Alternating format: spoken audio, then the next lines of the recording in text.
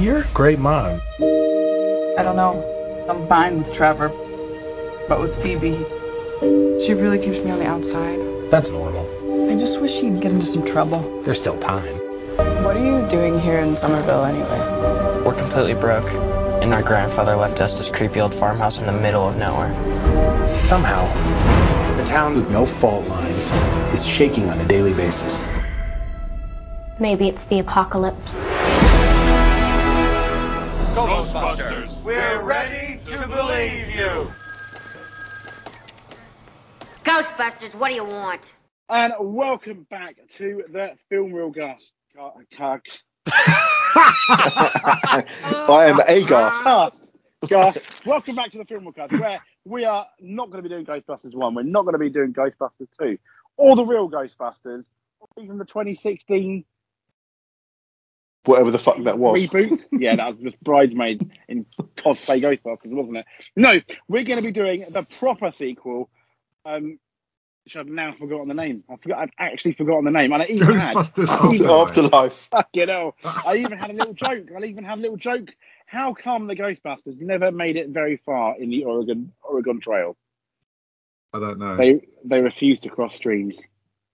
Oh, look at that. Oh dear. Well, there was another one, but I couldn't say it. It was really horrible. In what way was it horrible? Was it not funny, or was it? No, I didn't think it was funny, but it was one. Did you hear the one about one of the Ghostbusters that died? And it's I thought that was mean. I didn't like that one, so I chose the other one. So, was it? Did you hear about one of the Ghostbusters that died? And the punchline is yes. No, yeah, Egon, as in Egon. It broke then. I didn't catch that bit. I just heard yes. Oh, I do apologise. Well, that's we didn't get the punchline. The original joke, isn't it? But there we go. Ghostbusters, guys. Is our fourth, isn't it? I'm still kind of feeding off your jokes. That's what I'm doing at the moment. You're still really.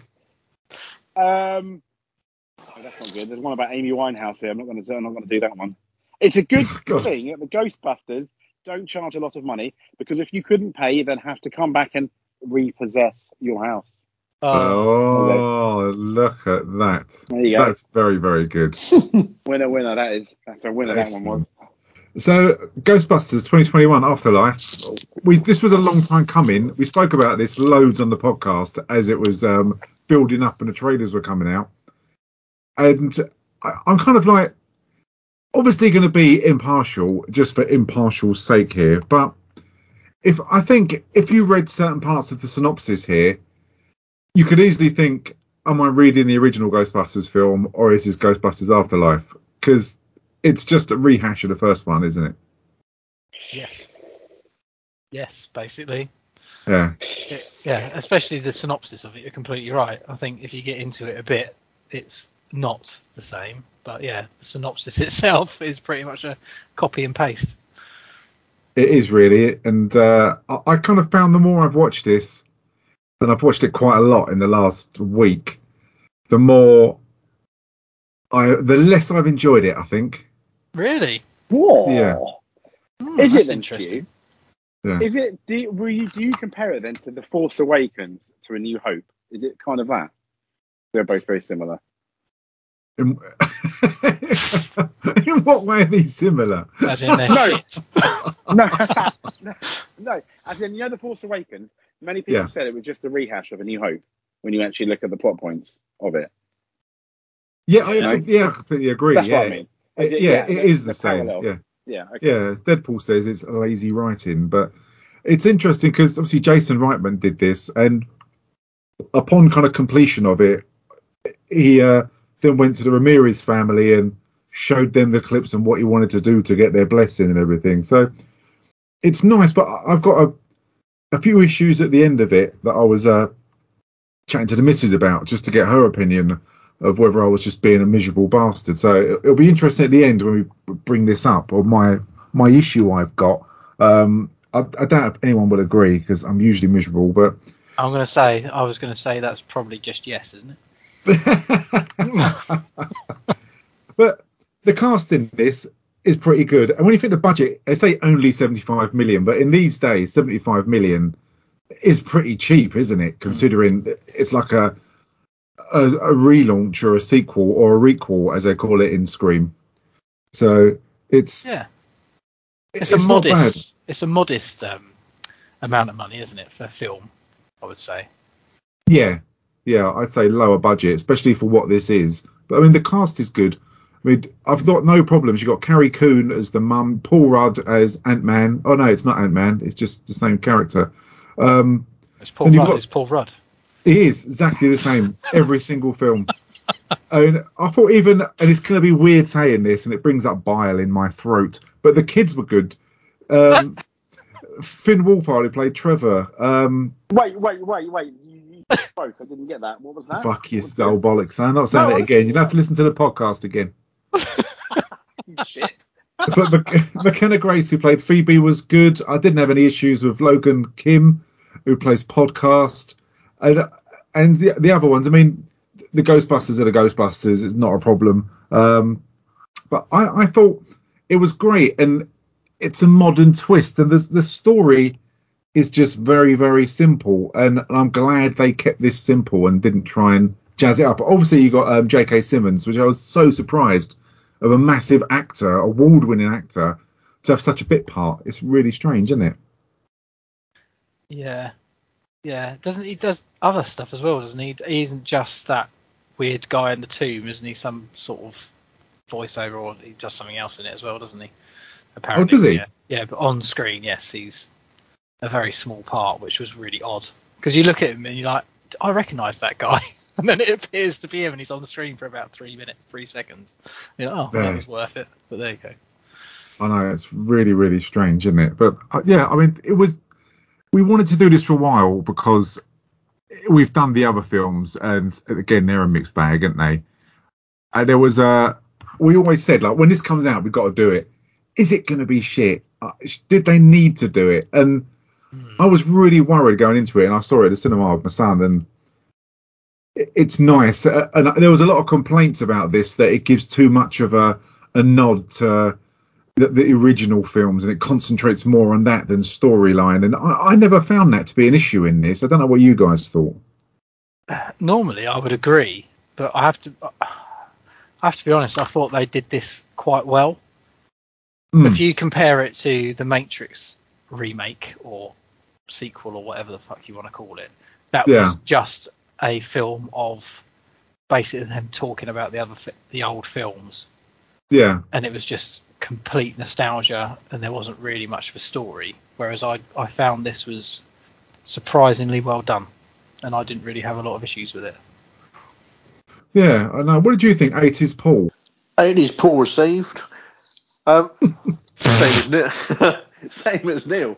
Absolutely. Like, there's a ton of nods to the past, but you know, this film has been a long time coming. So, and because I think the cult stature it has behind it, the cult status it has behind it, I think that's acceptable. I think it's allowed. I think it's no issues with it whatsoever. No, at the start of it's really good. I think it gets you hooked from the start. I mean, you've got this mysterious figure who you don't know, you don't know where it's set or anything like that. You've got this car driving out of is it Ivo Shandor's mine, isn't it? Yeah. And it's being chased, and you don't know what's chasing him. In typical Ghostbusters fashion, the sky's lighting up, and you can see he's got one of the machines there that has captured the ghost. So it gives you a rough idea. A trap, exactly, who it's going to be. And I think it's when he gets back to the farmland, it really reminds me of Signs and all these other really creepy films when you're in the middle of nowhere and all the crop circles. And I think like Children of the Corn and shit like that, these fields are so creepy just on their own, aren't they? Yeah, they are. No, yeah, definitely. They are definitely creepy. You wouldn't want to walk around one at night time, would you? No, it'd scare the shit out of me, to be honest. It really, really would. And again, the special effects when he turns the traps on, and then there's that figure walking through the cornfields, and you get a rough idea who this is going to be just by the side profile. But he's obviously caught something, and he's caught he's caught one of the Sentinels, isn't he? And that's what I think it must be Gozer. You don't really see the figure of Gozer, but he's caught one of the Sentinels and he's kind of baiting him, isn't he? Yeah, isn't he called like the gatekeeper or whatever? Oh, I can't remember what he's called, but it's something like that, isn't it? Yeah, because you've got Zool the gatekeeper and Vince Clortho the keymaster. Yeah. Yeah, he's caught one of them, and I just think it's a really creepy start. There's no comedy to the start of this. It's just really eerie, isn't it, Jay? Yeah, it is. The fact that you mentioned about signs, I thought was a really good analogy. But if you look at the way a lot of the first two Ghostbusters start, at the very least, it's very similar, isn't it, with that kind of like spooky premise. And although Ghostbusters 1 and 2 are they're all comedies in a way, well, have comedy elements, the first shots are always done quite seriously, aren't they? The number 1, number 2 in this one. Yeah. Because it's clearly Harold Ramis, it's Egon Spengler, we know, and why did he go in the house and get that gadget that tracks ghosts? Because obviously the ghost is coming. Was that setting up? Did he know he was going to die, do you think, and that was set up for someone else to find? What was the idea of that? Was it because he couldn't entirely work out, because the ghost was invisible, and he hadn't sort of like, I don't think he could quite work out where it was coming from. So I figured that he was trying to work out how strong the signal was, how strong the presence was, and where it was coming from. Okay, I wasn't too sure, but it's really good. I mean, when he's sitting in that chair with his back to like the door, and the ghost comes in, and it comes in like the form of all the smoke, and it reminds me of The Fog, the James Herbert book, which is really creepy. And the way like that dog kind of monster, they say it's either Zool or Vince rises above him, and then those hands come out the chair. And that was something as a kid in Ghostbusters, the original ones. Was it the original ones when the hand came out the chair? Yeah, it was. Yeah, in the apartment. Yeah, to get Sigourney Weaver. That always freaked me out. And again, it's a simple, but it's a really effective special effect, isn't it? Yeah, it is. And like you say, Stu, like they were 1 and 2, there were comedic elements to it, but I think the fact that it could be quite dark, and and the drama above the comedy that was there, I think it was what captured my imagination. That this could actually, apart from the weird looking ghost, this could be real. As a 10-year-old, 12-year-old boy, it wasn't just a comedy. It actually had drama to it. Yeah, definitely, and it's a lot more serious, especially as the fact that it's Egon Spengler dies. I mean, obviously he, due to the fact that he died in real life. I think it was in 2014, wasn't it? That it has to be obviously written out of this, but in some way. But yeah, I think the start of this was great, and even when I watched it with my youngest, who's 12, he really it hooked him, because he hasn't got. He watched the first Ghostbusters, the second Ghostbusters he just doesn't like. I don't know what it is. He just doesn't watch it, but he'll watch the first one over and over again. I don't know if your kids watch it. No, mine watched it. Yeah, my son's never seen it. He's never been interested in it. He was interested in watching this, but we never got to go to the cinema to see it. But I suppose for us, the original ones have got a massive nostalgia because they are from the early 80s and we're all old. But they're not. That's not generally going to hook them, is it, anymore? Whereas this one, I think there was enough in it that for a new audience, there was a lot here for the old audience. But the film's, like you say, it's the hook at the beginning is so good it would capture a whole new sort of group of people, if you like, to enjoy it.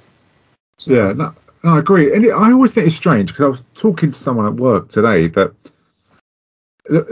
what time does, and like people being desensitized, and I was talking about one thing that always comes back to me. If I'm going to have a nightmare about something that's just really violent and horrible, it's always Halloween.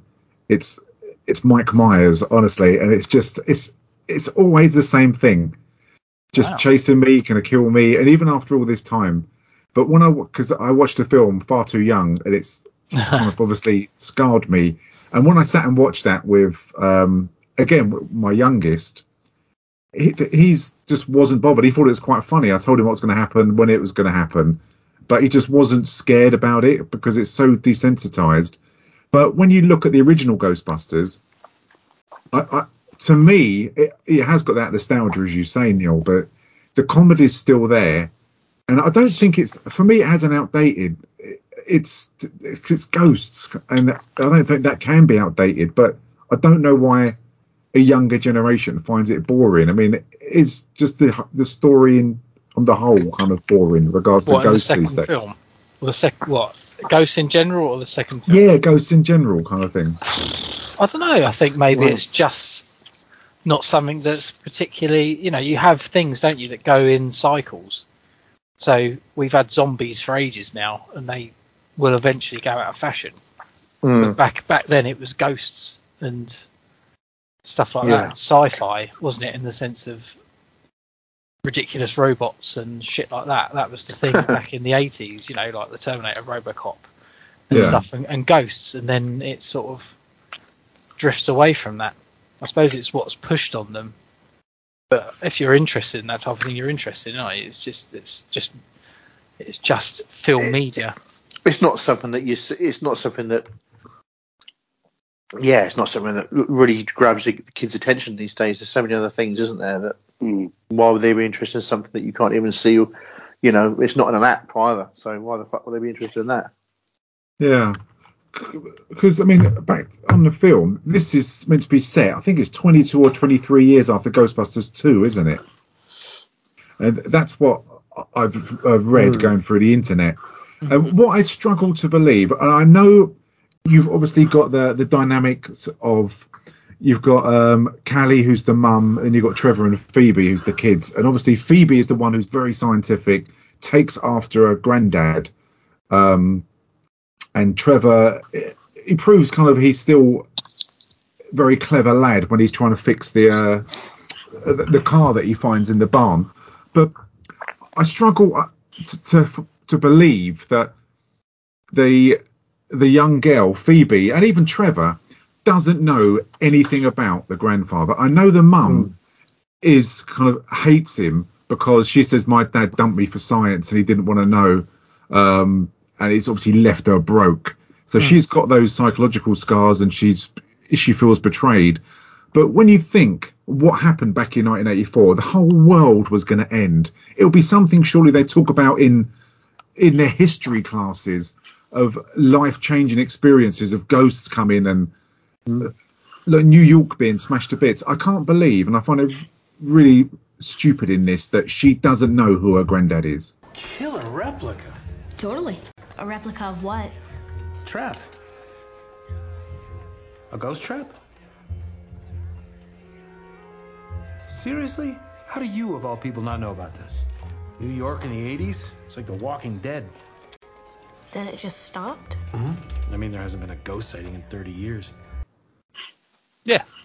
I have to agree with that. It is weird that this massive event that the whole world would have known about is all of a sudden just completely ignored. Just pretty much everyone's forgotten about it, and kids haven't even heard about it. I can see why you have an issue with that, definitely. Yeah. What about yourself, Jay? Yeah, I'm a bit there, Neil. It is a bit strange, although they touched upon it to the point where I think they kind of knew about what happened in 1984. I'm sure they touched on it in a scene, or there was talk about what happened in 1984. I could be completely wrong about that, and I apologise if I am. But also, yeah, as Neil said, the fact that they didn't even know what their dad was, I thought was one of the few things that kind of annoyed me about this film. And there's only a few, but yeah, that was one of the ones that left me scratching my head and thought, nah, I don't think that would happen, as you're saying, Stu. Yeah, because obviously Phoebe knows. I mean, she's 12 in this, isn't she? She knows what a seismologist is, and she knows so many different things, and she's so clever. But she doesn't know what a proton package. She doesn't know what a trap is. Surely, being a scientist that she claims to be and she wants to be, she'd know about these. And it just seems daft that she just doesn't know, and that kind of, for some reason, that stuck with me through this. But and the fact that she looks exactly like her grandfather. her glasses are exactly the same when she holds those glasses up later on. Yeah. It's and if her mum had such a massive issue with her dad, and I know you shouldn't influence really but if she had, and she clearly does in this film until the end, why would you want your daughter to look exactly the same as your dad? Because surely that's just going to remind you of that, and it just surely you'd say no, look, we'll get you a different type of pair of glasses or what have you. You know what I mean? It just it's I don't know. Maybe I'm looking into it too much, or the fact that maybe she's using it so she can remember her dad. I don't know, but maybe I'm giving that too much credit. I think you are on that one. Honestly, that's really, really deep. That's good. I mean, that is really good. Because it's strange because she references her dad so much. And your granddad left me, your granddad did this, your granddad did that. But they never ask. It'd be nice if Phoebe or Trevor said, will you tell us one day about granddad? But they never get that. And that would answer that question like super fast and you could move on. But it doesn't, as you say, it doesn't take you away from the film at all. But it's dopey because you're going to ask these questions. And again, I shoved Annie Potts in, who plays Janine, like the secretary or the receptionist from the original. But her coming in, I mean, again, it's nice to see her, and for a fan, you kind of go, "Oh, she's from the original. Look at her now, isn't she aged?" And she's exactly the same. But you kind of think, why get her in it? Because all she does is say, "Yeah, like, your dad was a good man. He was broke, and that was it. You've got fuck all here." That's for us. It's for us, isn't it? It's for the diehard fans that want to not say, "Oh, look how she is now," but it gives you that warm feeling. Oh, this is it's a heart back to the film, isn't it? Heart back to the original, and it's nice. It's nice, but I was annoyed that she didn't appear anymore in it. Yeah, it's just really weird. Hi, I'm here to tell you play though. What role would she play really? Well, potentially. Hold answer. Hello, Ghostbusters. It would have been nice if she'd maybe had a conversation with the children. Yeah, about that stuff. Would have been good. That could have filled that give gap. A bit of background rather than mum constantly bitching about her dad. Yeah, which I have to say ended up getting on my nerves. Yeah, your granddad was a Ghostbuster. He was a what? Sorry, a Ghostbuster. A what? A Ghostbuster. I think Paul's just entertaining himself now. Yeah, isn't he? he is. Isn't he? Yeah. Sorry, I just love her accent. It's brilliant. It's fabulous. But as you say, if she would have had that conversation, she could have corrected everything within a 5-minute conversation of just how good her dad was and that he kind of cared and stuff like that.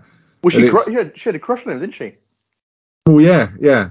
She ended up with Matey Boy, though, didn't she? The little strange Mike Morales, whatever his name is. Rick Moranis. Yeah. Sorry, got his name. She did. Shocking. Yeah. Oh, I tell you what, that would have been an awesome cameo because he retired from acting, didn't he? Because his wife passed away to look after children. Oh, really? Yeah. That's the reason. So that that would have been, I think, for Uber fans, that would have been such a nice little moment if he was with her. Yes. If that makes sense, you know? If they turned up as a little old married couple and he was still really weird. Yeah. He was brilliant in that. I love it. Wearing that stupid colander on his head. Yeah. Going on about his taxes and how he can save money and stuff. and then you would have got the shot of the dog looking at him, not again kind of like scenario. Yeah. Which would have been funny. Yeah, that would have been good. He got robbed, didn't he? Yeah. He got punched out and robbed in broad daylight, in New York. Yeah, he did. Yeah. Someone robbed Dark Helmet. Yeah. Out of order. That's great stuff, that is. Yeah, didn't know he was messing with Shawnee. Yeah. No. Absolutely not. So, what did you guys think of Phoebe and Trevor as the kids in this? Do you think they were too tropey or not? Or what were your kind of thoughts? It's difficult, I suppose. It is that trope, though, isn't it? They are those city kids, and one's nerdy. Well, they're both nerdy, aren't they? But one's trying to be cool, and the other one doesn't know who they are, or can't fit in within society. Yeah. I think they played the characters well, but yeah, they are stereotype children in that situation, I guess. Yeah. Yeah. Yeah, the thing is, guys, we've got to remember Stu likes them, so we can't really argue. I mean, it's That's never true. happens. So if Stu likes them, someone's doing something right, as far as I'm concerned. We don't have a complaint. Yeah, they're on par with Harry Potter, isn't it? He loves Harry Potter. I can't wait until Stu watches Harry Potter. I'm never going to watch that. What do you mean watch? No. He's got the series. He's been to Harry Potter World numerous times. I don't know what you're talking about. It's utter shit. Seriously. I can't bring myself to watch it. No, don't blame me. I cannot bring myself to watch it. Don't watch it. Don't watch it. Don't watch it. No, never watch it. I did like the touch of, and it was very subtle, of the ghost in the house that they're living in. Because obviously they're living in a shithole, and you do get things that are going wrong, and like the chessboard falls off and stuff like that. And early doors, you kind of wondered, or I did, and bearing in mind I didn't understand The Matrix and other films we reviewed, it left me wondering, is this the ghost of Egon, or is it something else in the house? And I quite like that, and I like the fact that when it goes on, that she ends up playing chess, and it's a bit weird that she's not freaked out by it, which was really strange. But when she wakes up in the morning, one of the pawns has moved from the chessboard, and she starts having a game. And then clearly after that, you realise it's Egon. I think that's such a nice little touch. Oh, I didn't like it. I think when you had that bit, and later on we'll talk about the lamp moving and stuff, it was... I know we're watching a far-fetched film, but that was just too much for me. Why is that? Don't know. It's just beyond any kind of story you've ever heard about manifestations of ghosts. A ghost playing chess. You're playing chess with your grandfather, and then he's moving the lamp around, like when it's indicating to where the parts are. You need to fix the machine. No, it's just too much. Really? I sat there tutting. I'm afraid. Yeah. Oh no! I love that bit. I mean, in a franchise where the Titanic can arrive late to a dock, I was quite happy with that. Yeah. And that's Yeah. Even I liked it. I thought it was nice. Yeah. You know what I mean? I thought it was a lovely touch that he was connecting with his granddaughter, and the fact they didn't know her, and they got science, and it was that connection that they can both relate to what they're using and things. I thought that was really, really nice touch. But it's interesting. And I think to anyone, sorry, that's ever lost a loved one, I think also is kind of like really nice, because obviously good old Harold's not with us anymore, and it was such a nice way in the end of putting him in the film when you saw how that story panned out, Yeah, definitely. I think that's really nice. I have to be honest, Neil's going to say something. Here we go. Sorry, no. At the start, when it was playing chess and stuff like that, because obviously he still had whatever it was in that trap, didn't he? Yes. I wondered if it was a bad ghost, quotation marks, trying to get her to get released. I didn't know if it was Egon or if it was it was a bad spirit. So it was a nice surprise that it was Egon. A false sense of security. But I honestly, because I honestly, when it came to the chess thing, I did think, I bet they're going to play a game of chess now, aren't they? Which is a bit tropey. But yeah, I'm glad they didn't go all the way of sitting there chatting and playing chess. That would have been dopey. Yeah, completely agree. It did leave me on tenterhooks as to, is it a goodie or a baddie? Is it Egon or is it? I wondered that actually as well. Yeah. Good call. And you get to the school, and this is where you get Paul Rudd, who plays Gary Gruberson. His name is terrible, and it just suits him so much in this. And I know Paul Rudd is typecast, and he just plays one character, but I like him in this, and he's not offensive. It's an easy role. It's just him being him, and he ad-libbed most of the things he said anyway, and it was nice. It just connects well with children, he's easy and pleasing to be on the screen. I thought he was a really good fit. I don't know whether I'm just giving this too much love and being rose tinted glasses. I don't know. What did you guys think? How can you not like Paul Rudd? That's all I can say really. Like you say, he's not offensive and he is funny, and they didn't push the envelope with his character. They just said, right, Paul, come in, be yourself. Yeah. Say some lines, tell some jokes, and Exactly. And he was like one of the teachers I had at school in history, Mr. Coy, where we'd have a history lesson. He'd sit there. We'd watch Green Beret with John Wayne. He'd sit there reading the paper, looking at the horse racing results. And that would be our history lesson. And it's brilliant the fact that he sits there and puts Cujo on, and the kids, and later on in another lesson, he puts Child's Play on. And again, the kids are so desensitized, they're not freaked out with this woman being attacked. They're expressionless. And that's when you get Phoebe, who's clearly bored, goes off and talks to him about the seismologist. And Is this a seismic map? Yes. How did you know that? Because it's a map of seismic activity. Right. You're a seismologist? Does that seem so hard to believe? Figured you for a football coach. This is the pattern in Somerville. Large P wave, small S wave, like an explosion. Where's it coming from? I don't know. I set up geophones, but I can't triangulate. Are you using 3? Yeah. I know how many sides there are in a triangle. I think the bond between them is a believable bond. It's not forced at all. And I like these two on the screen together. I think they've got really good chemistry. Yeah, I can't disagree with you, mate. To be honest. I think Paul might have an issue with this. I think Paul's going to be tutting. Yeah. No, well, just believe it or not. No, I thought that, you're right, so they had good chemistry and it worked well. Before this, I didn't really know who Paul Rudd was, but I thought he played it really well. You're having oh my Lord. Come on, what's he been in then? What do you mean, what's he been in? Well, tell me. Yeah. Have you ever heard of Ant-Man? I've heard of Ant-Man, never seen it. Oh, dear. 40-year-old virgin. Halloween 4 or 5? Yeah. I've seen 40-year-old virgin. I thought that was Josh Hartnett, wasn't it? There's many other people in that film. Josh Hartnett, one of his own. Virgin. Steve Carell. It's loads. It's just so good. Okay. Clueless. Yeah, Clueless. I would have seen him before. You're virgins, but yeah. But anyway, Blue Peter. Yeah. Blue bloody Peter. Was he Blue Peter? No. Yeah. What did you guys think of Podcast, the kid in this? I liked him a lot. I thought he stole it. I really think he was very good. Ow, that's high praise. Yeah, I didn't have you tutting. I'm very sorry. No, he made me laugh actually. It was quite good. Yeah. Little chuckle. Yeah, he's right. I thought. Yeah, I thought it was good. The name upset me. What's that? I'm going to call him Podcast because it's going. I don't know. Is it going to date the film? I just thought it was a really weird. My name's Podcast. I do podcast. Oh, excellent. What do you do? I play with myself. My name's Wank. I mean, I don't understand why they're giving themselves birth. You know, it just didn't. I love the character, but the name annoyed me. That's all.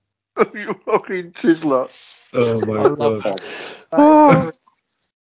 But it puts like a modern twist on it, doesn't it? It does. That's very true. It's kids are listening to podcast. Well, we are doing a podcast, but kids are listening to podcasts and they're so kind of current. And he walks around with his microphone interviewing people, and he's clearly very lonely. He's only got, like us, he's only got one subscriber, who probably isn't Dan Aykroyd, but I liked him. I thought he had a lot to offer. He was something different. He's a bit quirky because you need another geek to relate and be a sidekick for Phoebe, don't you? They drew a lot of. They must have. Well, I think there were a lot of 80s influences in this one. They must have drawn a lot out of old 80s children's films. Like the Goonies. Yeah, that. Yeah, a ton of films, and I think it was just a typical 80s kid, but in nowadays, it's brilliant, really good. Yeah. He's still a tool though. Isn't he? I mean, the whole thing's a bit of a nod to Stranger Things, isn't it? As well. Yeah, very much. Yes. So very much. Yeah, I was thinking that. Yeah, very much. I like that. It would have been better though if he said, "What's your name?" Oh, it's Podcast. Oh, why? Oh, because I do podcasts. Yeah, but what's actually your name? Yeah. Well, it's actually whatever, but please call me Podcast. It was just a bit weird. Exactly. Yeah. We're all called Podcast, aren't we? Yeah. That is it. That's us from now on. Apart from when they go to I'll stick with 84, mate. When they go to Shandor Mines and the podcast is talking about there was a curse and the miners threw themselves off in the hole and stuff like that. Was he making that up? Was it, or is it actually true? Was he? I didn't know whether he was making stuff up to impress Phoebe. No, I think that he's so passionate about his belief in the supernatural and stuff like that he wouldn't lie about it or make it up. I think that he honestly thinks that's the truth. Yeah, I wasn't sure. And you do see they kind of pan away to the Zool or Vince, whichever one it is, the gatekeeper or the keymaster up there. So you know something's going to happen. And I think one of the things that came across in the trailer for this, which I really, really liked, which was just so effective, especially for our age, being old farts, as it was pointed out earlier, is when you get Trevor, who fixes up Ecto-1. And again, it was a bit of magic from Egon. And just visually, watching him drive through the field, it's so good. It just looks amazing. It looks like he's floating driving through that field, doesn't it? Yeah. Really I don't think that car would ever go that fast, but yeah. No, it definitely wouldn't. And it would have been wrecked completely. When he does that jump and lands in the road, the front axle on that car would have been smashed to bits. Even Knight Rider wouldn't have withstood that. No, possibly not. Possibly not. And they refer to Egon as the dirt farmer. And that's what he's called all the way through this, just because he's got so much land and all he does is farm dirt with nothing else.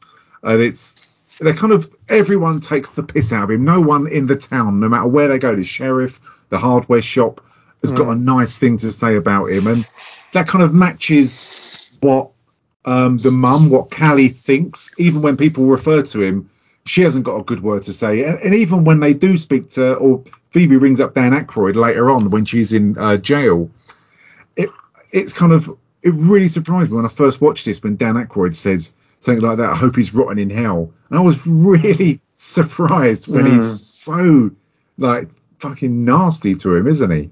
Yeah, and it was a surprise. You couldn't work out what that was. What happened to make him think that? Well, they say, don't they, that he took all the proton packs, he took everything and left them skint and left them with nothing, and had to obviously get normal jobs because he was saying the world was going to end, and they took it that he was going mental, wasn't it, really? Yeah, he just cleared off with his stuff one day, didn't he? And basically just went nuts, and they all had to do different real jobs and what have you, and he felt abandoned by his best mate. But I mean, that is a really nasty thing to say, isn't it, about someone that you've sort of spent so much time with, but clearly that's what they all thought of him. Yeah. Well, it kind of makes the ending more satisfying, doesn't it, I think? If you're of a certain age, the fact it does that. And kind of going back to what happened in 1984, it's nice when to show you Phoebe does find, and she is led by the ghost of Egon to find the ghost trap. And when she takes it to school and Paul Rudd sees it, I love the fact that, being of our generation, that he recognises it, even though he thinks it's a replica, he recognises it straight away as a ghost trap. And that fits in so well because, as I said before, why wouldn't you recognise that? Well, exactly. But this is where I sort of had an issue with it, because if he'd captured whatever's in that thing and has then hidden it so it can't be, why is he then pointed to them to find the trap, and then they're obviously going to open it, which then causes all of this shit to happen? Yes, that was my only issue with it. Yeah. So if he hadn't have pointed her towards the trap, and she's obviously going to be curious and open it, none of this would have happened. Which I know is obviously a point of a plot, but it was quite weak. Yeah. For me. Yeah. Are you drinking, Paul?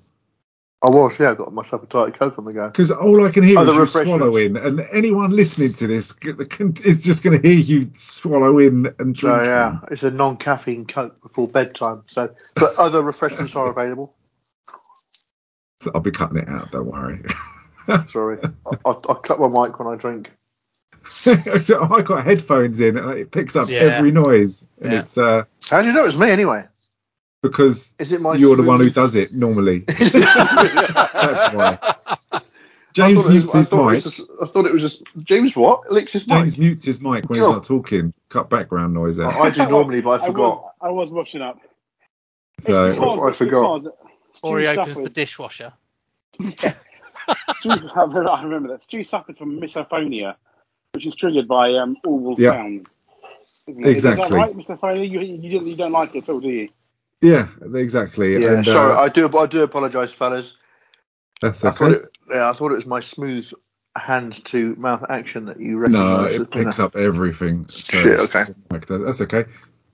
Yeah, so you're saying, Neil, that if Egon wouldn't have led Phoebe to that trap, none of this would have happened. Well, I can't see how it would have done, because obviously her being led to the trap has then forced her to. She's a curious scientist. You know, she's very much like her grandfather, and she was going to obviously open it, which then leads the ghost to go back to the mine, which then sets it all off. But they've already had tremors. I agree with what you're saying, Neil. But they've already had tremors, haven't they? Yeah, no, they have had tremors, but it's just a really odd decision to make. I understand why they did it for a story point of view, but maybe I'm missing something. But to me, it just seemed. No, you're right. I think dumb. you're right. Yeah, I think he's right. Yeah, Jay, what do you think? That is spot on, though, what Neil's just said, isn't it? Yeah, but then what we find out is a bit silly. Difficult one, yeah. But then, how can you interpret the meaning of a ghost?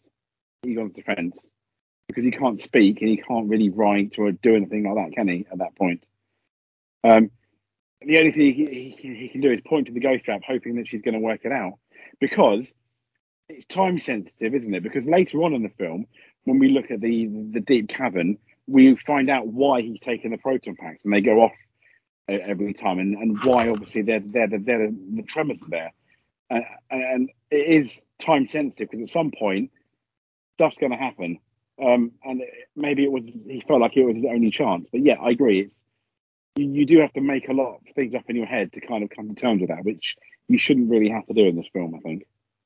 No, completely. And now one of the, as you say, either the gatekeeper or the keymaster has now been released, who's then going to start the problems and call out Gozer and stuff like that. And it's really good. I like the fact and the effects and the simplicity of when the ghost is released. It's the excitement. Who wouldn't want to be in Paul Rudd's position? You've seen these traps, you've seen what's happened, and to actually do one and open it is very naive, and they do know something's in there. But I think it's really good fun, and the temptation of having a seismologist and the kids who are interested in science there, you're going to open it, aren't you? Just out of pure curiosity, really. I think I would anyway. Well, of course you are, definitely, especially from Paul Rudd's, Grubesons, because he's obsessed with the Ghostbusters. He starts going on about them, doesn't he, and showing video clips and all this sort of stuff. So, you're going to open it, which is kind of my point. Yeah, definitely. And then you get Trevor gets a taste of it as well when they all go up there. And I thought something worse was going to happen when they all go up to that mine and they're on the top there.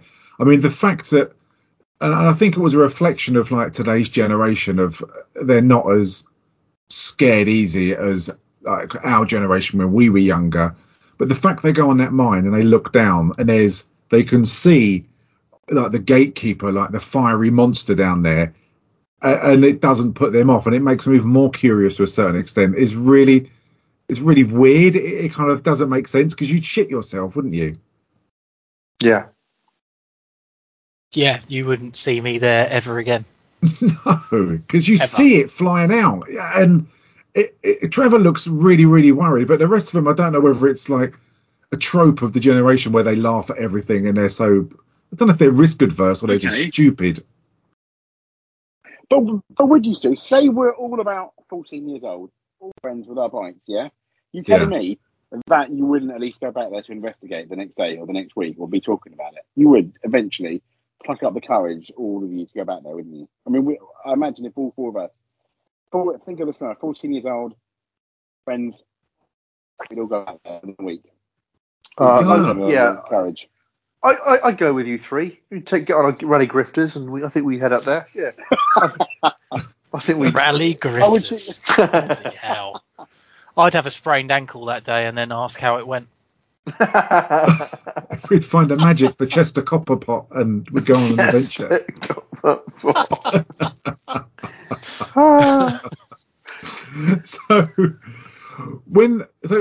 to know, as Paul, you had the massive issue, wasn't it? I had the issue when she goes down into the like the basement when she finds all of these things.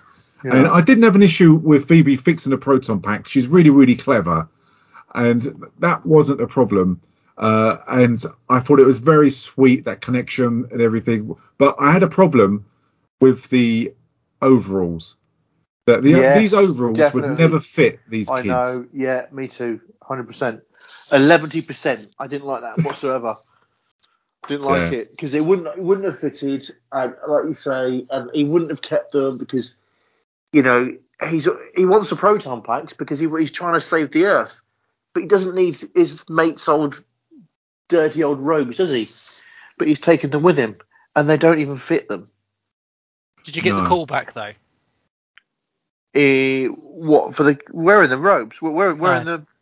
No, when she pulls out the sweet wrapper from. Oh yes, pocket, which is what Venkman gives him at the start of Ghostbusters, the original film, as you deserve this moment, like chocolate bar, which is a nice touch to the fact that meant so much to him. I did not get that. Wow. Oh wow. Neil. Whoa. That's awesome. So that's in the original one, not the second one, the original one. Yes, the original. I'll be honest with you, I did look that up, so don't pat me on the back too much. But it's in the original one when they're first talking about forming the Ghostbusters. Yeah. It's just the three of them before Matey Boy joins them. He gives him this bar of chocolate and says, "You deserve that," and it's the same one, and he's kept it in his pocket all the time. That's a nice touch. I like that. That went way over my head. Yeah, never washed that. That was good. But I do like it when Phoebe gets the proton pack going, when her and Podcast go out to test it. Again, the visuals on this are really good, and just the noise of turning on the proton packs is so good. It gives you a buzz, just like when someone hits up a lightsaber. It is just brilliant. And when she's shooting that trolley and just destroying it, it looks absolutely brilliant. I don't know why Podcast is wearing night sights or night vision goggles. I'm not too sure how he's doing that during the day, but it looks good. And the fact that you get to get a proper look at the proton pack, that's what I like. That's what we never had, was it? I was about to say that exact same thing, Stu. The fact that you got to see it in HD, close up, and they would tinkering with them and fix them and stuff. You never got to see inside it, what made it work and stuff. And this film, you did, you know. So it was brilliant. Yeah, it was good. That. And then it goes on to, obviously, you don't get Slimer in this. Was Slimer missed or not? I found this a shame that it wasn't, because it looked exactly the same as him, apart from he had more legs. Yeah. And I thought that was a bit cheap. Yeah. Would it have been too much of a callback, do you think? Because you do get slime, don't you, in this dripping down, which is a tease. It must have been something that crossed their mind. They must have discussed this, but maybe it was just one too far if they'd have put it in. Yeah, I suppose it would lose credibility a little bit. But... I completely agree. I just wish they'd it was a nice little touch, but it was it's a bit too close for me. I was like, if you're going to do it, you might as well just have Slimer flying around somewhere. They had the marshmallow guy, didn't they? They had the marshmallows. Yeah, certainly. That was amazing. But I like the touch of this, and I call it Muncher, they refer to it in the film, don't they? The fact that he shoots the metal that he's eating. I thought that was a really good touch as a weapon. And when they go into the warehouse chasing him down, I thought that was really entertaining with both of those kids. It wasn't over the top. It was really exciting.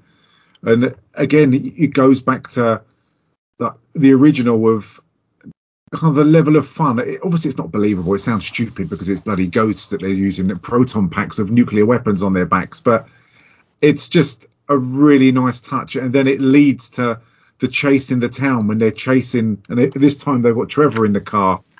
And you get the gunner seat, which was from the Ghostbusters cartoon, wasn't it? They had this on the Ecto-1 car. I think it was. Yeah. There was nods to all the parts of the franchise, wasn't there? Not so much the second film. There was a couple of bits apparently in there for that, but yeah, that was definitely aimed at the cartoon, which was huge. Yeah, and I thought the chase was absolutely brilliant when she's sitting out on the the gunner seat of Ecto-1, and the fact that to have the trap on a little remote control car, which is being used by Podcast, they've really modernised, put a really modern twist on this. I thought it was really good fun when I saw this at the cinema. Yeah. It's good fun, but it's sort of, I sat there and go, when did he decide to make a remote control trap? Because the car's clearly just been sat in there, isn't it, for donkeys? And I don't know, it's just sort of like, okay, you haven't fixed your car, but you can put a remote control car in it. But that's just me being a grumpy twat. Talking about being a grumpy twat, I was talking to someone the other day, and I can't remember who it was. It wasn't used to, but... What are you trying to say by that it wasn't used to? No, I was thinking of another grumpy twat. I know a few of them. You've got the prime position, but there are a few behind you. Mate. And but they made a really good point. They were saying like that scene went on for ages, but it's the tiniest town. It's one street, but they made it look like never ending. You know what I mean? The scene went on for a while for the chase, but it was only a very small town. But they covered a lot of ground in it. Like, were they going round and round and round? Yeah, you don't know really. They are blasting everything, and it is great, especially when they're chasing it to the mine, and it's kind of like a countdown clock, and they're trying to get it, and you've got Podcast there, you've got Trevor driving, and it's just really good fun. And the special effects were really good. It doesn't take you out, and I kind of wonder the 75 million budget of how much went on the special effects, you know. A lot of it's CGI these days, isn't it? So, I don't know. It was seamless, wasn't it? I don't think there was at no point for the budget or whatever, it didn't take you out of it at all. It really didn't. I thought it was all very well done. Yeah, definitely. And they do capture Muncher in the end, and they all get arrested because obviously she's driving without a license, or Trevor is. The only thing part that I thought was stupid of this was when she get all their equipment taken off, and they kind of make a joke about the dirt farmer, and that she can't get the equipment back. And Phoebe picks up like the proton gun and points it at the sheriff, and she's going to shoot him. And she does kind of like in a really aggressive face and a stance. And that took me out of the character because that isn't what she's like. And I thought that was really stupid. That was way over the top from what she's like. So I agree with you. That was really, you're right. You hit the nail on the head. That was completely against the character. And it was like about, would she really do that? And it's such a shame because we keep talking about, I do like this film. I mean, it will get a good score, but there's a few niggly things as you guys put up to stop it being a great film, if that makes sense, you know? And this is one of the things. Yeah, definitely. And when she rings up Dan Aykroyd and has the conversation with him, and that's when she finds out more about like her granddad and stuff like that and what happened. She knows obviously the history now of who he is and what he was. But I would have liked that conversation afterwards to be sat down with Callie, her mum, and kind of have it out with her in a kind of greater depth. But I think that's a trick that they constantly miss in this film when they get the opportunities. Yeah, it's a really odd. She's like, I can have, where's my phone call? And rather than phoning her mum or whatever to say, oh, by the way, we're in a lot of shit here, she phones some random number that she's, that was on an advert on something from years ago. And it didn't even make sense anyway because, call the Ghostbusters, phone this number, and surely that was the number for the fire station that they were in. How is it? So he just travelled around with the same number? I don't know. It sort of took me away from it a little bit. Far-fetched, but I was dying for her to call that number. I just wanted to see who was on the other end of it. Yeah, I mean, when I saw this, I kind of expected Dan. When I saw Dan Aykroyd, I thought, well, that's the one cameo you're going to get in this, and that is it. And it was, I thought, well, fair play. They brought a lot of references to the originals. So, yeah, one of them had to be in it. But I was really surprised when I got to the end. But they do kind of, it helps the plot as well. It's a bit of a plot driver. They do seize all the equipment. And I do like Paul Rudd when he's in the police station because he's just clueless.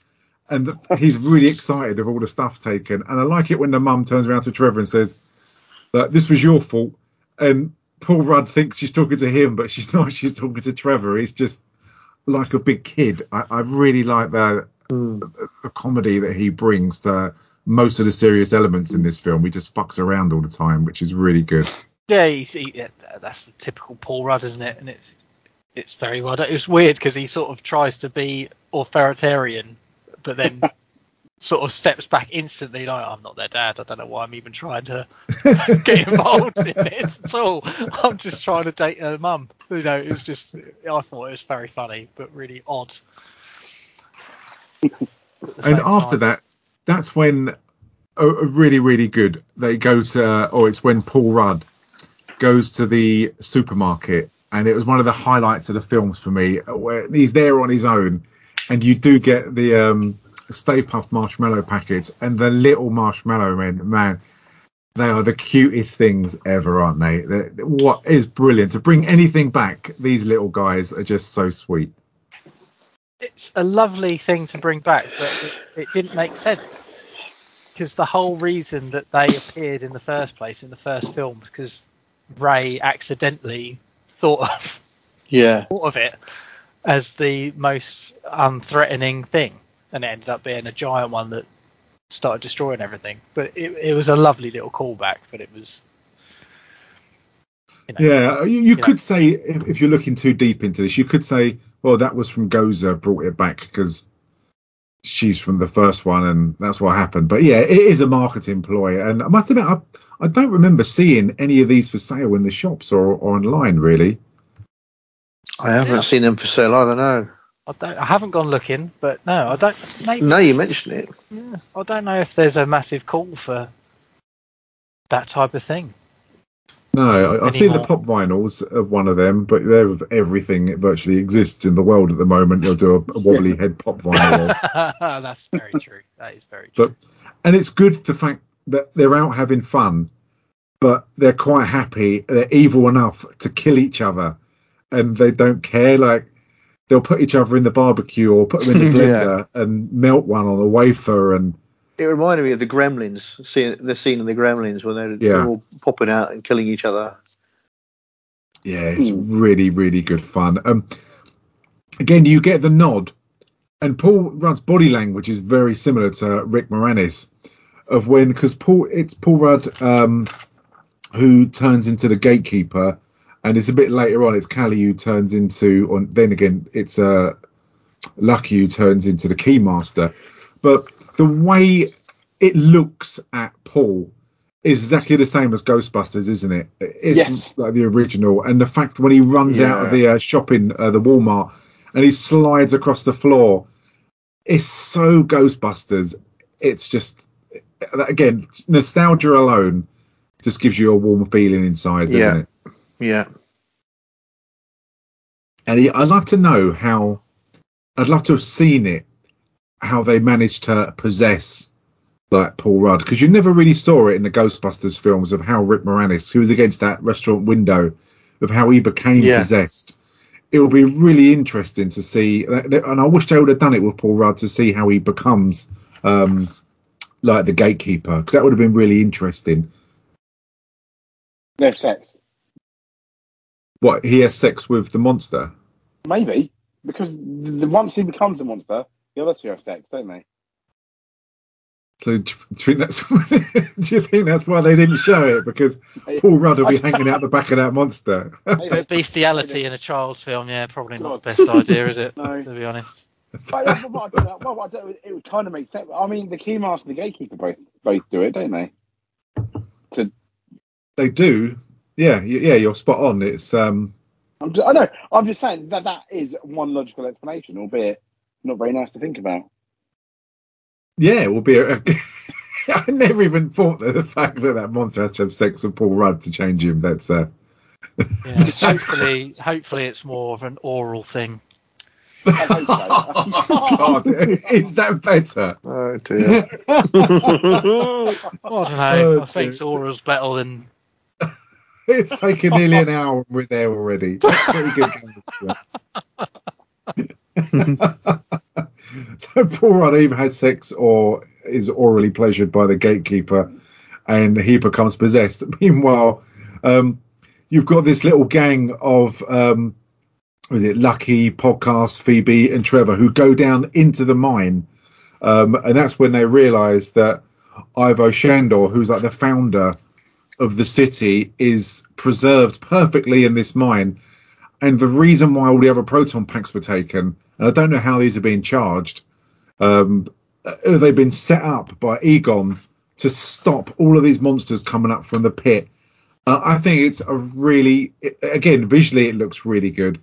And I think it's fantastic that everyone thought he was mad, and really what he was doing was saving the world. And he just set this up just to go on whilst he was alive and knowing it would happen whilst he was dead.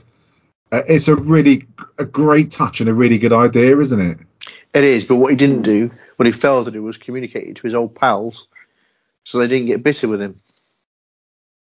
He tried though, didn't he? He was going on about the end of the world stuff and timelines and stuff, but they just didn't believe him because they'd sort of moved on and just thought he was obsessed with being a Ghostbuster and all this sort of stuff, unfortunately. And because that's what Stance says, isn't it? That that's what he apologises for ultimately at the end.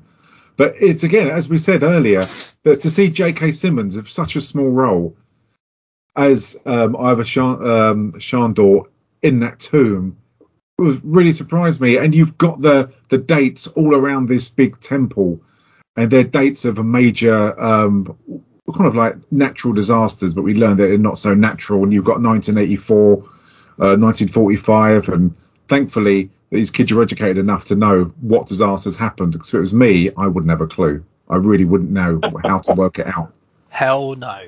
What? 1945, and that's about it. Yeah. What was 45? The end of the World War. Oh, was Hiroshima. it? Which one? Hiroshima, wasn't it? Yeah, they dropped was it? One thingy. I think so, yeah. All right, I know 1984. That was about it. Well, good point. I would have known that as well, but that probably slipped through my mind. Go 1984. I was so disappointed this year. I know you've mentioned it a couple of times. Ivor's, Jason, Simmons' role in it, because this has been built up from the first film. Made that building to get Gozer, and then he comes up, he writes it, and when he does do, and he gets kind of destroyed straight away after all that planning. It was a kind of disappointing. He didn't at least have a conversation or something. We didn't get anything out of him. I don't know how you guys felt, but I felt, because he was this semi-villain in the whole of, in the first Ghostbusters. Finally get to meet him, and that's it. You don't even get to do that. It was a bit unsatisfying, I guess. Yeah, I completely agree. No, they do miss a trick there completely. It is a great shame. They could have, I suppose, and it wouldn't have been too much of a nod to the original, as if like pat themselves on the back, because it is part of the story, isn't it?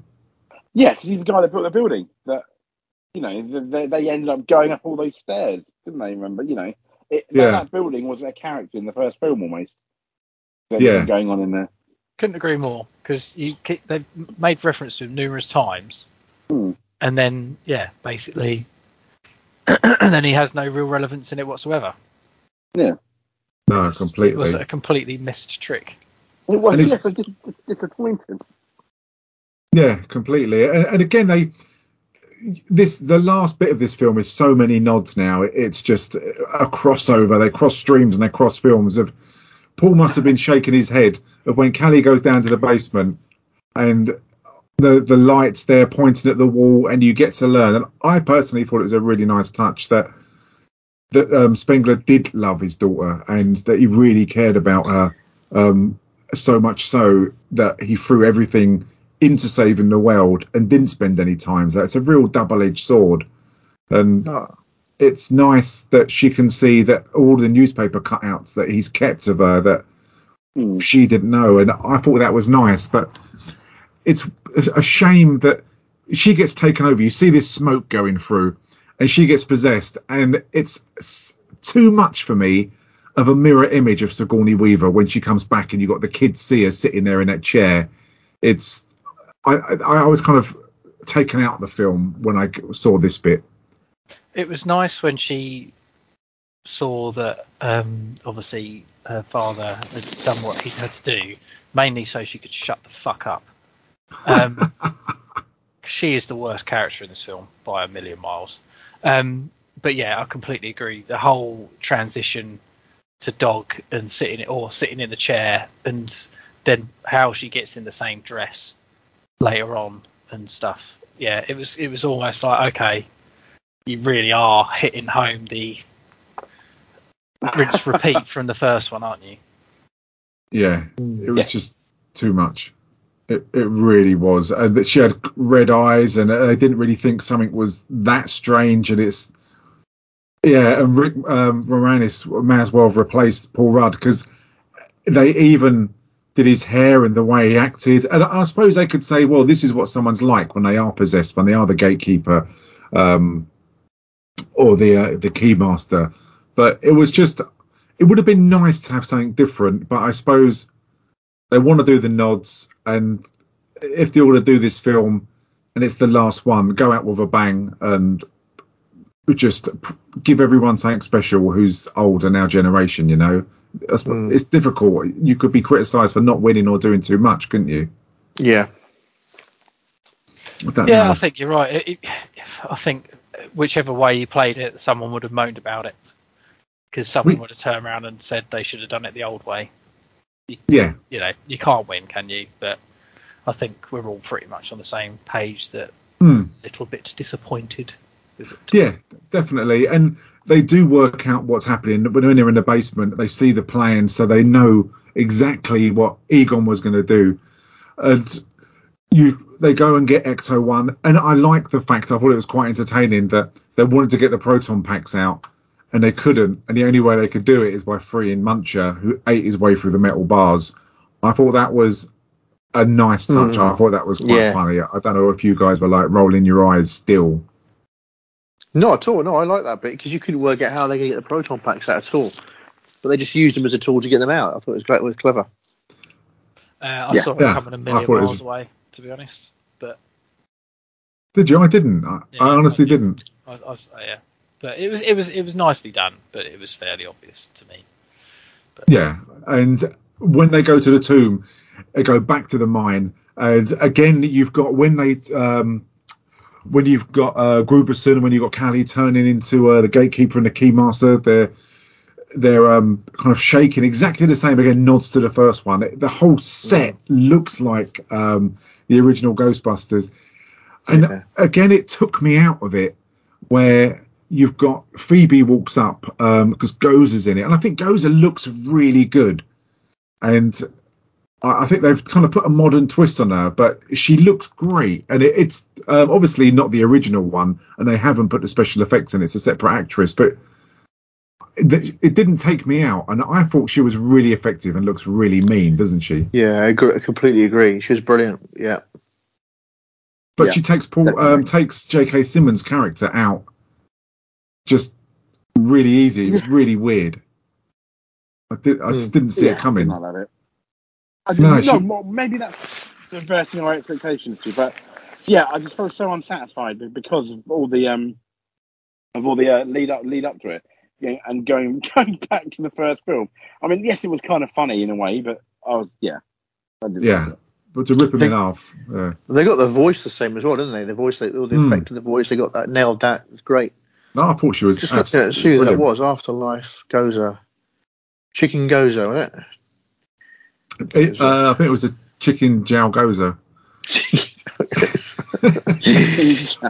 But when you got Phoebe who walks up to Gozer and then starts doing those jokes, I was seriously, just stop it. It really annoyed me. It wasn't her character. It's not what she's like, and I don't know whose idea it was to think this was comedy. Whoever it was a bad decision.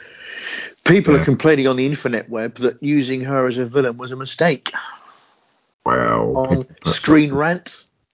Yeah, I'll leave that website Yeah, I think it's just nonsense. But while she's obviously trying to do that as a decoy, you've then got Podcast who's putting the trap underneath, and it's underneath the Keymaster, who is at the moment in time is the mum Callie, and that works. And after that, they do rush back to the barn where it's like the massive finale. And I like this. There was lots of tension. You didn't know what was going to happen. You didn't know if Paul Rudd was going to die, or if any of the characters were going to get possessed.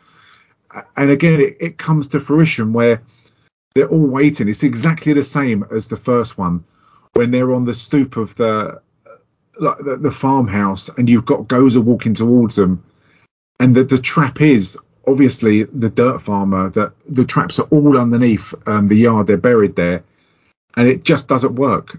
And it's only Trevor, for once, who actually saves the day, who points his it's not his gun, it's a proton pack at those massive transistors, who doesn't really save them, but who gets it going, doesn't he?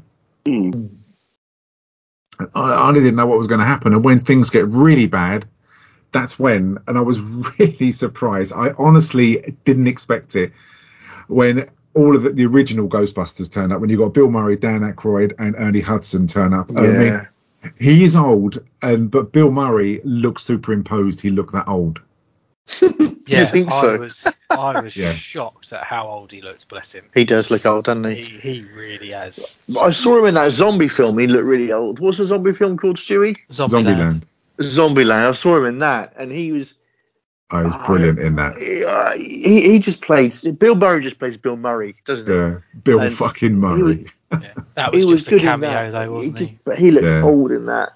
But in this, he looked superimposed. He looked that old. It was a shame, because it kind of, when you look at Stripes to now, obviously he is old and he's been in so much, but it's kind of shame to see someone who's just such a comedy legend and been in so many films just being so old, you know? Like Chris Walken. I saw him on TV recently. Chris looks old. Christopher Walken. When they all came on together, like on television, on the television, on my television, when they all came on together, like, it was one of those moments you get that tingle in the back of your spine, back of your neck. Yeah. It was one of those moments. I was like, yes, this is great. Yeah, I really liked it. And I mean, when I saw this at the cinema, I turned around to my youngest, and I had a massive smile on my face, because thankfully I went in spoiler free, and it really, really paid off. It's so good. And I thought it was a really good idea. And I don't know what you thought, Jay, that it wasn't the Ghostbusters. When they stepped in, it was obviously they stepped in at a critical moment, but they weren't the ones who saved the day. I thought that was a great touch. It would have kind of changed the direction of the film, I would have thought. No, I think, because it would have been all this going on. It would have been a really cheap ending, and if the Ghostbusters turn up at the end and win. That's a really good observation. Yeah, I mean, it's like Terminator 2, isn't it? It's like Terminator 2, all that, and then Carl Reese comes right at the end and kills the T-1000 in like 10 seconds. Yeah, I mean, it's just ridiculous. It wouldn't work. So I think you're right. I think they balanced it out really, really nicely. You got all your nostalgia, as Paul mentioned. We got the tingles, but they did it the right way. Yeah, but my problem is with the end of this, eventually Egon makes himself known as a ghost, as a presence there. But what really pissed me off, what I thought was really weird, was the fact that he doesn't talk.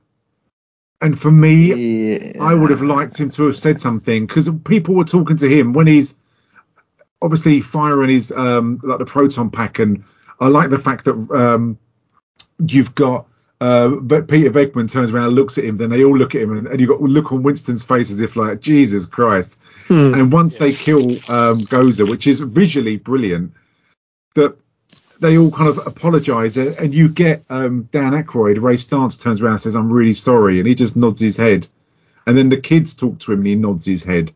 And it would have been better strange, for me. If he would have turned around to Callie, his daughter, and said, I loved you all the time and I was always proud of you, something like that. Just nothing else. That. Yeah, it would have been better, but it was stupid. Do you think maybe that's something they would have tried, but if they couldn't match his voice, then there would have just been a ton of not complaints, but just disappointment. They could have. I'm sure that they could. Out of all the films that Harold Ramis has done, or any sound clips, interviews, or even the original Ghostbusters 1 and 2, they could have strung something together with today's technology. And even if it was one or two sentences, I think they could have done, unless unless his family didn't want him to do that, and they're respecting that. That's because it's so obvious. Yeah. Yeah. I mean, Good the point. shots were there. You were waiting for him to talk, as Stu said. It looked like he was going to talk, and it just didn't happen. I'm sure there must be a reason why, because it was step up. Yeah, wasn't it? Maybe they thought it was distasteful to because you do get it in the tropey shit adverts, don't you, on TV these days, where they bring up dead actors and voice them and get to sell fucking tampons or some bullshit. It's I think it would. I agree that you sat there going, "Oh, is he going to say something?" But I was actually really pleased that he didn't, because I didn't need it. It was nice to his facial, the CGI with him aged and looking the way he was, and just the expressions he used was enough for me. And I actually got quite emotional at this. I was just like, because he's actually, passed away, and him and Bill Murray had a massive falling out in real life. They did, didn't they? Yeah. Either wasn't it in Stripes or something or rather like that, and they didn't talk for years. And it wasn't until just before he died that they actually sort of made friends again and stuff like that. So I found it more tasteful, and I liked the fact that they didn't do it. Yeah. No, it's interesting. Yeah, and I also think that they're turning up, the Ghostbusters, and the surprise and the pleasure of them turning up with the nostalgia takes away the simple death that Gozer gets, because there's not really much action. It's just more people point in proton packs and she gets captured and dies. And I think the fact that they've turned up and that he's appeared as a figure, you forget about just the ease of how the main villain in this has been killed. I thought that was really clever, whether that was intentional or not, to distract people, but you don't think about it.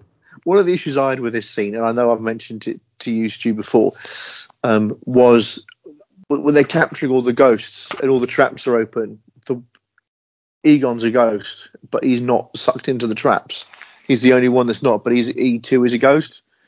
And you'd think that he would fit that, and just it was weird. No, it's true. Luckily he didn't, but it was a bit of an error, really. It was love keeping away. It was love keeping away. Love. He was a good ghost. He wasn't a bad ghost. He was a nice boy. And it was only when I watched this a couple of days back, or about a week back, whenever we decided we were going to do it, that I saw the post-credit scene with Sigourney Weaver. I never saw this in a cinema. I walked out and I didn't see it. What? And I thought it was really, really funny and great revenge for Bill Murray. It was brilliant. Oh, it's brilliant, isn't it? I haven't seen that. I must go back to it. He's marked the cards because he's getting all the cards right, isn't he? Oh, no, I have seen it. Sorry, I have seen it. Yes, of course I did. Yeah. Have you marked the cards? Yes. He's like, no. And then it's like, yes, I have. And she shocks him some more. It's brilliant. It was lovely to bring those two back together. And you could see that she completely broke character in that. And you could just see how happy she was. Oh, yeah. It was a lovely, lovely scene. It was a really good way to end this film. It was just brilliant nostalgia. I mean, but yeah, that's... We'll get another one, but that's Afterlife. So it'll be interesting. I imagine we'll score this pretty much the same. I mean, I'll kick it off. I thought it was really entertaining. I thought all the actors were really, really good. I was really worried about what it was going to be like, and if they'll do a nod, how much. And going in spoiler free, I think it benefited, and I really, really enjoyed this. I thought it had a modern twist on basically the same story as the 84 Ghostbusters film, and I just thought it flowed well. I thought it was a nice film. It stuck to the roots and traditions of Ghostbusters, even when Podcast gets out of the Ecto-1 and is covered in that marshmallow, is exactly the same as the end of the original. And when he talks to Dan Aykroyd, I mean, the kids and the adults in this connect really well. And I just thought it was great. And the nod at the end of all the original Ghostbusters was enough for me. It wasn't too sickly sweet. It was just enough for me to enjoy it. And I was really pleasantly surprised. And I think that's why I enjoyed it more than I thought I would. I mean, I'd give it probably a 3.5 out of 5. I'd recommend this to anyone because it's an updated version of the 84, so I think it's suitable for anyone to enjoy. My son loves watching this. And it's just a great film. So yeah, totally recommend this film. It's a really good film. Okay. I completely agree with you, Stu. I am going to give it a 4 out of 5. I really enjoyed it. That they did the nostalgia. You could argue a bit too much, but what they did do, unlike a lot of remakes, reimaginings, or sequels with the long periods, they respected the first 2 films, which I think is really, really important. I think we've mentioned obviously the niggly bits, which I'd probably say my worst bits are. They're just like more niggly bits. I love most of the nostalgia stuff, and I love the way it ended. The only caveat I'll give to this is I think if you've seen 1 and 2, you're going to enjoy this more. But when comparing it to 1 and 2, I think 1 and 2 you can watch again and again. This one you probably can't. For me, I couldn't watch it again and again like I can 1 and 2. That's not to take it away from it. I just think number 1 and 2 are just more fun than this one in terms of watching it, even though this is very good. Do you think this is more sentiment then? Yeah, I think it is. It's not as funny, let's be honest. I think the one, especially compared to number 1, had better moments in it, I think, of comedy. But that's not to take away from this film. I thoroughly enjoyed it. It's just that I think, especially the first Ghostbusters, it's so watchable. I mean, you could watch it and then you could watch it again a week later and still enjoy it just as much. This one, I think it might lose its appeal if you kept watching it on a regular basis. And I don't think even number 2 will have that. But that's just my opinion. I think that's a valid opinion, to be honest. I mean, not true. No, I'd have to agree, to be honest. I'd probably score it the same as you, James, and say 4. I really, really enjoyed this, and I have to be honest, because of my distaste for sequels that have done a long time after it, just feels like they're ripping something off. I was really worried that this was just going to be a pile of crap, and I watched the trailer or part of the trailer. I was like, oh god, no, this is going to be horrendous because there's kids in it and they're all wearing the uniform, and it's just going to be. I just imagined it was going to be a slightly different version of the all girl one that was terrible. And but I have been pleasantly surprised. It was bloody brilliant. I would recommend it to anyone to watch. But there are moments in it that are a bit too tropey, where like the little girl starts telling jokes to the demon and she starts pointing things to threaten a police officer and all this sort of shit. It did take you out of it, and it wasn't as good. But in general, the callbacks were there. It was tastefully done, and it was lovely to see them all back together again. So, and I have to be honest, Carrie Coon in this is bloody awful. She's the worst thing about this film. But what is it you didn't like about her? I just didn't think her performance was believable. Her character was a bit just continuously whingy. I got bored of her bitching and moaning quite quickly. Do you think she sucked the fun out, as in like mood mover for the film? Yeah, I think it did. I don't know. There was just certain parts in the film that it just didn't feel believable. Like when she's turning into the dog and stuff and trying to be the same character as Sigourney Weaver, you're obviously going to compare the two, and it was very much a poor relation in relation to the first film. And I just you can kind of forgive Paul Rudd because he is who he is, and I know they've basically cast him, haven't they, as matey boy Morales. But I don't know. It's just something about her and just frustrated me a little bit. She sort of took me away from it. But other than that, I think it's absolutely fantastic. Fair play, Paul. What do you think, mate? Really enjoyed it. I think James makes a really good point about watchability. I can see 1 and 2 time and time again. Never seen the third one because it's just not Ghostbusters in my mind. Even just looking at the trailer, this I'd watch it again probably in a year's time. But 1 and 2 time and time again because of the comedy, because of the characters, because of the chemistry with the characters and all that, and the effects. I love it. This was a good film. It wasn't as good as I thought it would be, probably because I maybe built it up into my head more than it was, because it was a long time coming. But I really enjoyed it. I would say, like James, probably a 4 out of 5. Characters were good. Neil, you're right. She annoyed me as well. I thought podcast. I think he killed it. He was very good. And seeing the crew back together again, that was the win for me.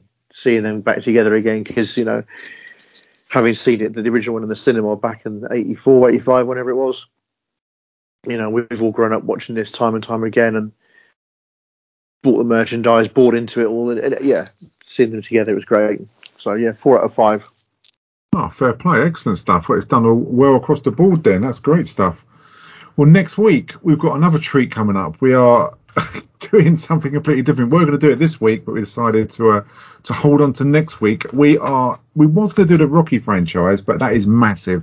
And there's so many other films we want to do. So we picked what is my favourite. It could be my kryptonite if everyone absolutely hates it. Is Rocky 4, a film that, again, oozes nostalgia. Amazing soundtrack. Brilliant. I love it. Yes. If we're doing Rocky 4, yeah, it's on Amazon, isn't it? All of the Rocky franchises, yes, mate. Okay. Are we going to also watch, because it is Rocky 4, is there any way we can all watch the original and the re-edited version that Stallone's done? I don't know where that will be available other than Amazon, but you might have to rent it. You know what I mean? What, the Rocky 4 one? Or which one? Because there's 2 versions of Rocky 4, isn't there? Yeah, there's the new one that came out this year, version of Rocky 4, where Stallone's re-edited a lot of the shots. I saw that at the cinema. Has he? Did you? Yeah. Oh, so I'm gonna try and watch both. Yeah, I've not heard of this. Yeah, they it's take great. away the robot. They take away a lot of the campness. Maybe is one way of putting it. I don't know. Yeah, it's got Carl Weathers in it more. I saw a Q&A at the cinema. I went to see it, and they interviewed Rocky at the start of it.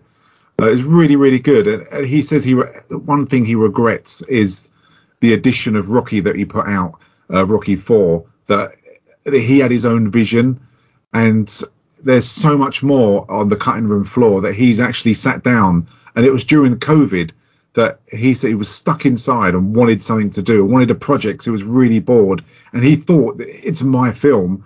I just want to put the version out that I always wanted to back in the day. And he added loads more of Carl Weathers, the backstory of them talking about the Drago fight. It's really, really good. Yeah, I saw it at the cinema. It's really interesting what he done. I'd love to have seen that. I've just looked on Amazon. It's not on there, like the new version, so I'm guessing it's not available yet. We might try. Yeah, we'll see if we can try and find a way of doing it. That's really annoying that it's not. In Amazon, in America, it's available. I know that. On Amazon. Yeah. Oh, that's really frustrating. Because, I mean, especially the way the world is now at the moment, if you know what I mean. And actually watching Rocky 4, the irony. Oh, dear me. If I can change, you can change. Maybe you all can change. Maybe we should sit them all down and get them to watch Rocky 4. 100%, and that will save a good idea.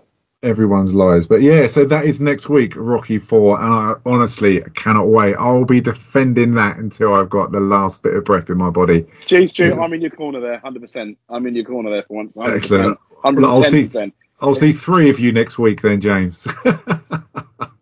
3 of you, absolutely, mate. If anyone snags it off, it's like killing one of my children. As far as I'm concerned. I'm going to have to murder some people next week, aren't I? Excellent. Well, thanks everyone. I hope everyone enjoyed this podcast. And if you don't agree with our reviews, again, just let us know. But we'll be doing a Rocky 4 next week. Be there, and it'd be great to have you. Thanks very much. Goodbye. He could have stopped the fight. He could have saved his best friend's life. I'll never forget you, Apollo. But now, the one thing he can't do is walk away.